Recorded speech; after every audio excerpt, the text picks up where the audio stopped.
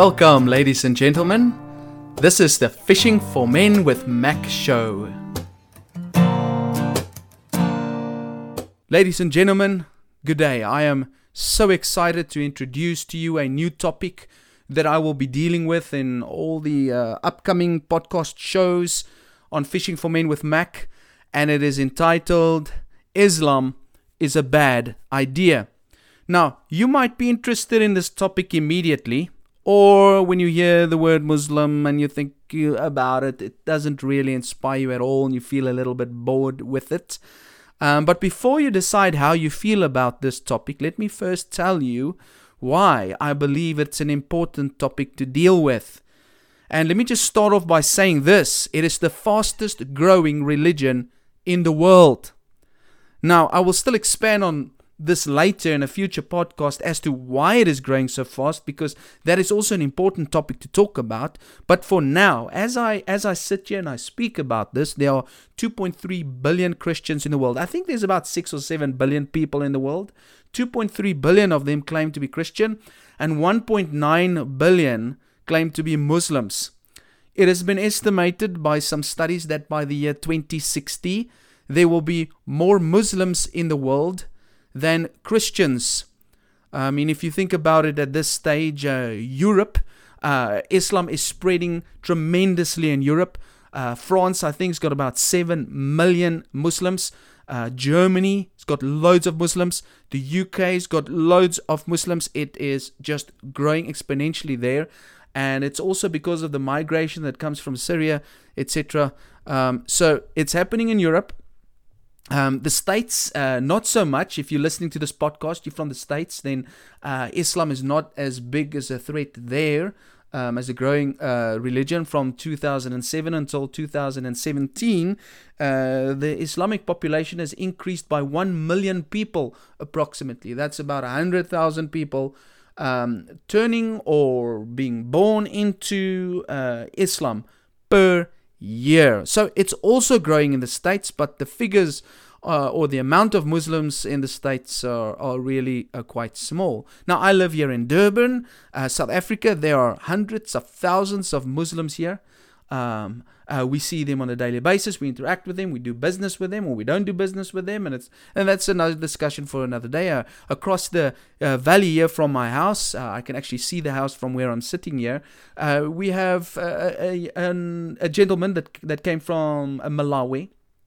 He was a Christian in Malawi, and he came to South Africa to find work to provide for his family back in Malawi. He arrived here in Durban, and the brother of his or his family member arranged a job for him.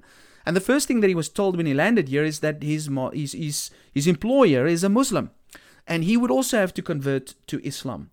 And that is what he did. And I think that is highly unfair. I don't think that is nice at all, that an employer would say, before I can pay you, before you can be employed by me, you have to become a Muslim. This guy's left his family and everything behind, and so he was basically stranded here with really no option at all. And so he had to learn the Arabic language. He got a new name. He got picked up on Fridays. And he got bought the clothes that they've got to wear when they go pray. He got picked up to go pray on Fridays and things like that. And I often converse with him, and He's actually finding that quite hard, that he has to deal with something like that. This is why I think it's an important topic to discuss, not only because it's the fastest growing religion in the world, but also because of the things that happens in Islam. Most Christians that I meet cannot discuss their faith with these guys in an accurate way. They don't even know what Islam is about. That's why I would like to talk about it and tell people what the faith is really about. I mean, in the Middle East, Islam is huge. Massive discussions are held in places like Pakistan and India and the United Arab Emirates. All those countries are having massive rallies. They are having big talks about their faith and really breaking down atheism, Christianity, and all other belief systems or worldviews. And generally the people that I meet, they've got no idea what this faith is about. And since it's such a growing a movement, a growing religion, it is something that we're going to come across sometime or another. I've come across it quite a few times. If you haven't, it's going to come sometime or another. So although most people in places that I'm acquainted with are not really threatened by Islam, that doesn't mean that our children will not come face to face with this faith at some point in their lives and either be sort of pushed into it, like this friend of mine from Malawi, or being seduced into it, or being threatened into it because they don't really understand it. Or they will be sort of lured into it because they don't understand it fully. So it's important to talk about this faith, its credentials, its validity. And if you're a lover of truth, and if you're a fisher of men, this is a topic that you cannot avoid. Sometime or another, you will have to face the Islamic religion. And as the title of my podcast suggests, and I think that you've picked up already, I firmly believe that Islam is a bad idea. And this is not to break down the good people that submit to this religion. It's not aimed at Muslims. This is aimed at the religion itself. Okay. So in the coming shows, I will tell you why I hold this view, and so you can be informed and be aware of it, especially for the sake of your children, for the sake of future generations, and for the sake if you possibly come across this type of teaching or these types of people in your life. So let me just reiterate this. I'm not saying that Muslims are bad. I'm saying that the religion of Islam is a bad idea. So for today's podcast, to launch this, I will be dividing it into two sections. First, I'll look at the question, how did Islam start? And just give you a basic overview, how it started. And then secondly, I will answer the question, who was Muhammad? Now, let me start off by saying that the word Islam means submission to the will of Allah. A Muslim is a follower of the religion of Islam. In other words, someone who submits to the will of Allah. This religion was started by a man by the name of Muhammad. If you've never heard that name, I'm sure you have, but he's the founder of this religion. He was born in 570 AD in Mecca. At that stage, it was called Makkah.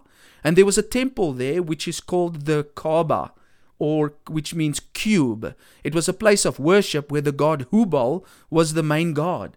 Now, Hu means spirit, and Baal refers also to the Old Testament god Baal that you read about in the Bible, which means Lord or Master. So this temple, this cube, this Kaaba, was a worshipping place for the pagan god Hubal, which is, I would say, a sort of a derivative of the ancient Old Testament god Baal. Now, there were 360 idols worshipped at this place as well. So there was a statue of Hubal, and then there were 360 other idols, other types of gods that were also worshipped around this cube. But it's quite a big thing. It's quite 13 meters high, etc. You can go Google it. Go Google it. Kaaba.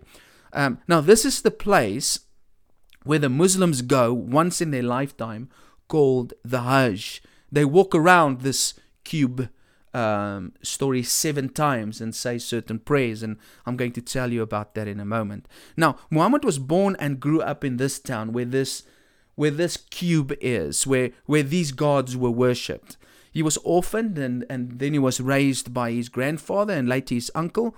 At first he was a shepherd boy, but later became a trader and quite a good businessman apparently. On one of his business trips or through his means of making money, he met a lady by the name of Khadija. She was 15 years older than him, and then he married her. He didn't like the pagan worshipping of the gods around the Kaaba, and so what he rather would do is he would go up into the mountains and find some caves and go pray in these caves. Now, in the year 610 AD, that's about 600 years after Jesus, okay, on one such cave expedition, he was praying, and then he met an angel. An angel appeared to him, and his name apparently was Gabriel. Now, apparently Muhammad couldn't read, so the angel told him to recite words that he was given by the angel, which he did. And from then on, for basically the rest of his life, he received these messages from this angel, and he would recite whatever the angel tells him to recite, and his friends or acquaintances or special people would then write down these recitations into a book and or onto pages, and these were later on, after his death, compiled into a book that we know today, which is called the Quran, and Quran means recitation. About 10 years after his initial encounter with Gabriel, his wife and his uncle died, and he's down and out and he's mourning, and he decides to go pray by the Kaaba. Remember where the Kaaba was, the cube with all these gods. And while he was there, Gabriel appears to him again, places him on a horse that flies him to Jerusalem. It's a flying horse, and where he meets with all the prophets that have ever lived, inclusive of Jesus. And from there he's taken up to heaven, where Allah tells him to pray 5 prayers a day and to be strong. Long story short, he's then taken back to Mecca, and he starts really having a big following. And the people who start following, they're called Muslims, and they start to be persecuted by the people of Mecca. And so they flee. Muhammad, for example, fled with most of his people to a town just north from there, which we understand today as Medina. And from there, he engaged 3 times in war with the people of Mecca. And basically, in the end, he marched up to Mecca with 10,000 people, and the city surrendered. He took over the city, and then he went to the Kaaba, and he smashed all of the idols to these other gods, and then he dedicated this cube, this Kaaba, to his God, Allah. Okay, and that's the birth of this religion. Now, that's sort of just briefly the story of how the religion came to be. And the first point, if you want to test if a religion is good or valid or something that you would like to follow, you need to start with identifying the person who started it and asking the question, who was this person? Who is the founder of this religion? Wouldn't you say that's the most important question? Before I can follow this religion, let me first go look at who started it. All right? Who was Muhammad? And that brings us to the second section of this podcast. He received some visions, apparently from an angel. He's the only one that can confirm this, and he is dead. So I can't go talk to Muhammad now and ask him, listen, did you really see this angel, and do you have any proof? How do we know it is not hallucinations or a lie? The whole Islamic faith is based on Muhammad's recitations, which he received apparently from an angel that nobody else saw. But I want you to just think about that. Isn't that a bit dodgy? He's the only guy that saw the angel, okay? He's the only witness of this. He wrote down some words, and we've got to believe that this is real, that he's from God. Essentially, everyone who are Muslims believe in Muhammad being a messenger and prophet of God. Every Muslim proclaims in what they call the Shahada. This is the main thing that every Muslim has to say. And here it is. I testify that there is no God but Allah, and I testify that Muhammad is a messenger of God. So if you want to be a Muslim, you have to accept that Muhammad is a messenger of God or a prophet of God, and that he was sent by Allah. This is the basic creed or the tenet of Islam. These are the first words that Muslim babies are taught to recite. These are the first words that you say as a Muslim. And so most Muslims, they believe that Muhammad spoke the truth. You cannot be a Muslim unless you believe this man was from God. So their faith is in Muhammad. Now, I don't want to be funny, but before I can put my faith in any man, I would first like to know who he is. Okay? And at the outset, I would like to say that he is not the type of man that I would trust, follow, or base my faith on. And this does not negate the fact that he was an exceptional man. He really had some serious talent. He seems to have been a great leader. Some in our history have said that he's the greatest leader the world had ever seen. He was great at conquest. He was great at politics. He was great at bringing people together as well, which is phenomenal. But he wasn't from God. Here are my reasons. And so I could point out some good things about him, and I think that there are many good things. I'm not going to negate that. Every person on this planet, you can point out good things and bad things. I'm just saying that if a founder of any religion really comes from God, I don't think there would be any bad things. Okay, I'm not gonna follow a man like that. Okay, because human beings are generally not trustworthy. And this is too flimsy for me to put my faith on. So here are my reasons. Let me tell you a little bit about Muhammad. Let me tell you about his wives, for example. He recited this. Okay, so Muhammad recited this, that you can only have 4 wives. But he had 13. So that I find interesting. So everybody else must have 4 wives, but he's got 13. He wants us to do what Allah says, but he doesn't even obey him. He recited commands from Allah, but didn't himself have to obey it. So did God approve of this? I read some people say, well, the reason why he could have 13 wives was because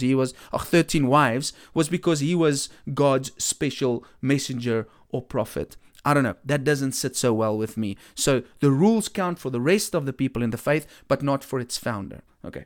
The second thing about his wives is that some people have called him a pedophile, and it's because he was betrothed to be married to a 6-year-old girl, and her name was Aisha.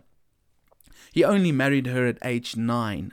And I know that some people look at this and they say, no, but he waited until she was in puberty, for example. And to be fair, in those days, it was a customary marriage for various reasons. But still, to be honest with you, it's quite disturbing for me that a man over the age of 50, he was 53 years old, would have intercourse with a 9-year-old girl.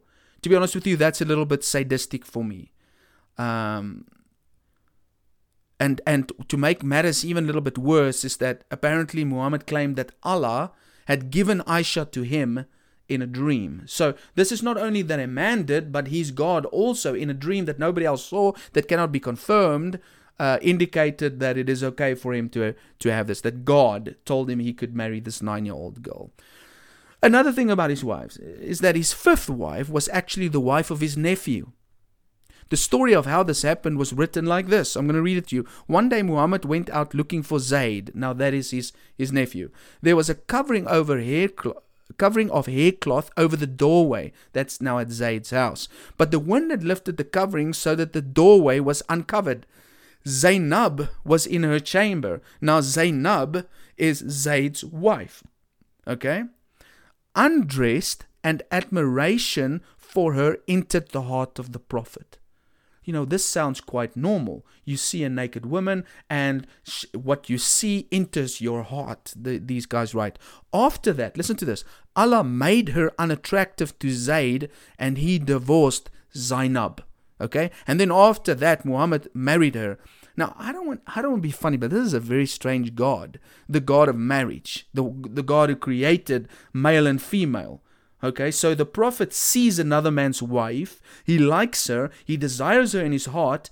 And then what does Allah do? Allah goes and he changes her husband's heart so that he divorces her. Okay, so this God is cool with divorce. In actual fact, he makes divorce happen. And then he lets the Prophet marry another man's wife that has been divorced. I don't know. That's a bit dodgy for me. So his wives, that there's a few things there that's just strange for me. And then another issue is this issue of rape. Many things that Muhammad recited that apparently came from the angel Gabriel justify rape in certain circumstances, like for example, if you take a woman captive, if you conquer a place, or the children of non-Muslims. Now, so he recited these things, which was allowed. Now, we can see this play out in some of the events in Muhammad's life. The Hadith, which includes the biographical details of Muhammad's life, tells us about Muhammad, who was 57 years old, and ordered the death of a 17-year-old girl by the name of Safiya. Okay, he ordered Safiya's family members, the men in her house, to be beheaded, to be killed, and then he raped her. She was considered the booty of war, as Allah promised. Another instance is recorded where Muhammad saw a Jewish married lady named Rayhana. He found her attractive, ordered the beheading of her husband, and then he raped her. So at least 2 times in the historical records, we see that Muhammad raped women. There might have been some other cases. That's not the type of person that I would follow. And then there's third thing is beheading. Muhammad ordered the beheading of between 500 to 900 Jews of the Banu Qurayza tribe. It has been said that he himself participated in beheading some of these men with his own sword. The bodies were buried in a mass grave in the marketplace of Medina. He had the women and children then sold into slavery. I don't want to be funny. I don't know if you've ever seen a beheading. I have, not over a video, and I regret ever seeing that. And one of the things that came to my mind when I saw that is that a person that can cut off somebody else's head is a person that I don't want to be associated with. It is a person that has got the sickest mind in the world. And this is what this Muhammad actually did. He participated in beheading people. When he conquered a Jewish settlement, he tortured the chief of the Jews there, his name was Kinana, in order for him to reveal that there was a treasure there. He was tortured with fire, and then he was later beheaded. And Muhammad then took his young wife as his own concubine. You know, many people would look at this and say, and I know these are some of the responses from the Muslim community where they say, yeah, but these were different times. You know, this is how conquest worked in those days, etc., etc. I don't believe that any culture would dictate that things like this is okay. Murder, rape, beheading people, taking other men's wives, that is universally unacceptable for all time in the mind of the God who created the universe. I cannot accept that. There are lots of other facts regarding his views on sex slavery. I'm not even going to talk about that. He approved of it and he participated in it. Normal slavery also played a huge role in Muhammad's life. Even today, many Muslims treat others as slaves. I've seen it with my own eyes. He also didn't tolerate anyone who wrote things opposing him or anybody mocking him. He ordered the death of about 13 poets and songwriters. And that's some of the history that you can go and look at. So let me just conclude. Lots of stuff, and I've just summarized it, but go check out these details for yourself. Go Google it yourself. The non-Muslims of his day called him the madman or the possessed. During his recitations, these moments that he, connected with the angel Gabriel when he received these revelations, he sometimes growled like a camel, foamed at his mouth, and streamed with perspiration. What one historian says. So, the question is, was this guy really a prophet of God, or was he a madman? These are the facts of his life. Now, we can try to explain it away, but these types of things cannot be explained away. They might be able to be lightened. Maybe he could still have been a good guy in his day. But the question is this the type of guy that I want to follow? Whose words I want to trust? Whose witness I want to trust? The whole of the Muslim faith rests on Muhammad being a prophet or a messenger from God. I am sorry. I cannot follow a man like this or trust anything he says to come from the creator of the universe. I cannot say the Shahada with a rational mind. I cannot. The rules Allah gave him, Muslims must obey, but he doesn't have to. 53 years old, marrying a 9-year-old? Sure, I can't approve of that. His God ordered the divorce of his nephew so he could marry her? I cannot stand for that. He raped other men's wives after he murdered them and sold their children into slavery? I cannot stand from that. He beheaded people with his own hands, his own sword. Oh my goodness. I don't even want to speak to a person like that. Even if these things were normal in their culture, I cannot follow such a man or believe anything he says. And I want to challenge everybody who does listen to this to stay far away from this faith. Love the people, but we cannot approve of this faith. And I'm not being rude or cruel. I think that there are many good people in the Islamic faith. But if we go to the foundation of this faith, it was birthed out of pagan worship. The very temple that was dedicated to the worship of pagan gods, is now the very temple that is still seen as the place of worship for the Muslims. Once in their lifetime they go to the Hajj, they still walk around that same cube where the pagan gods were worshipped. I would stay far away from a place like that. The founder himself was not a person that I would say is somebody of integrity or good morality or holiness. Maybe he could really pray well, but he's not the type of person that I would like to be like or follow. And neither do I want to actually know his God, be directed by his God, or follow the precepts of his God. Go look at the facts. This is just a brief introduction into him. Next week, we'll go a little bit deeper and further into the faith and explore some other issues. Guys, have a wonderful, wonderful week. Continue wrestling with your faith and growing in your knowledge of the truth of why we exist, where we are going, where we come from, and how do we determine what is good and bad. Love you all. Cheers.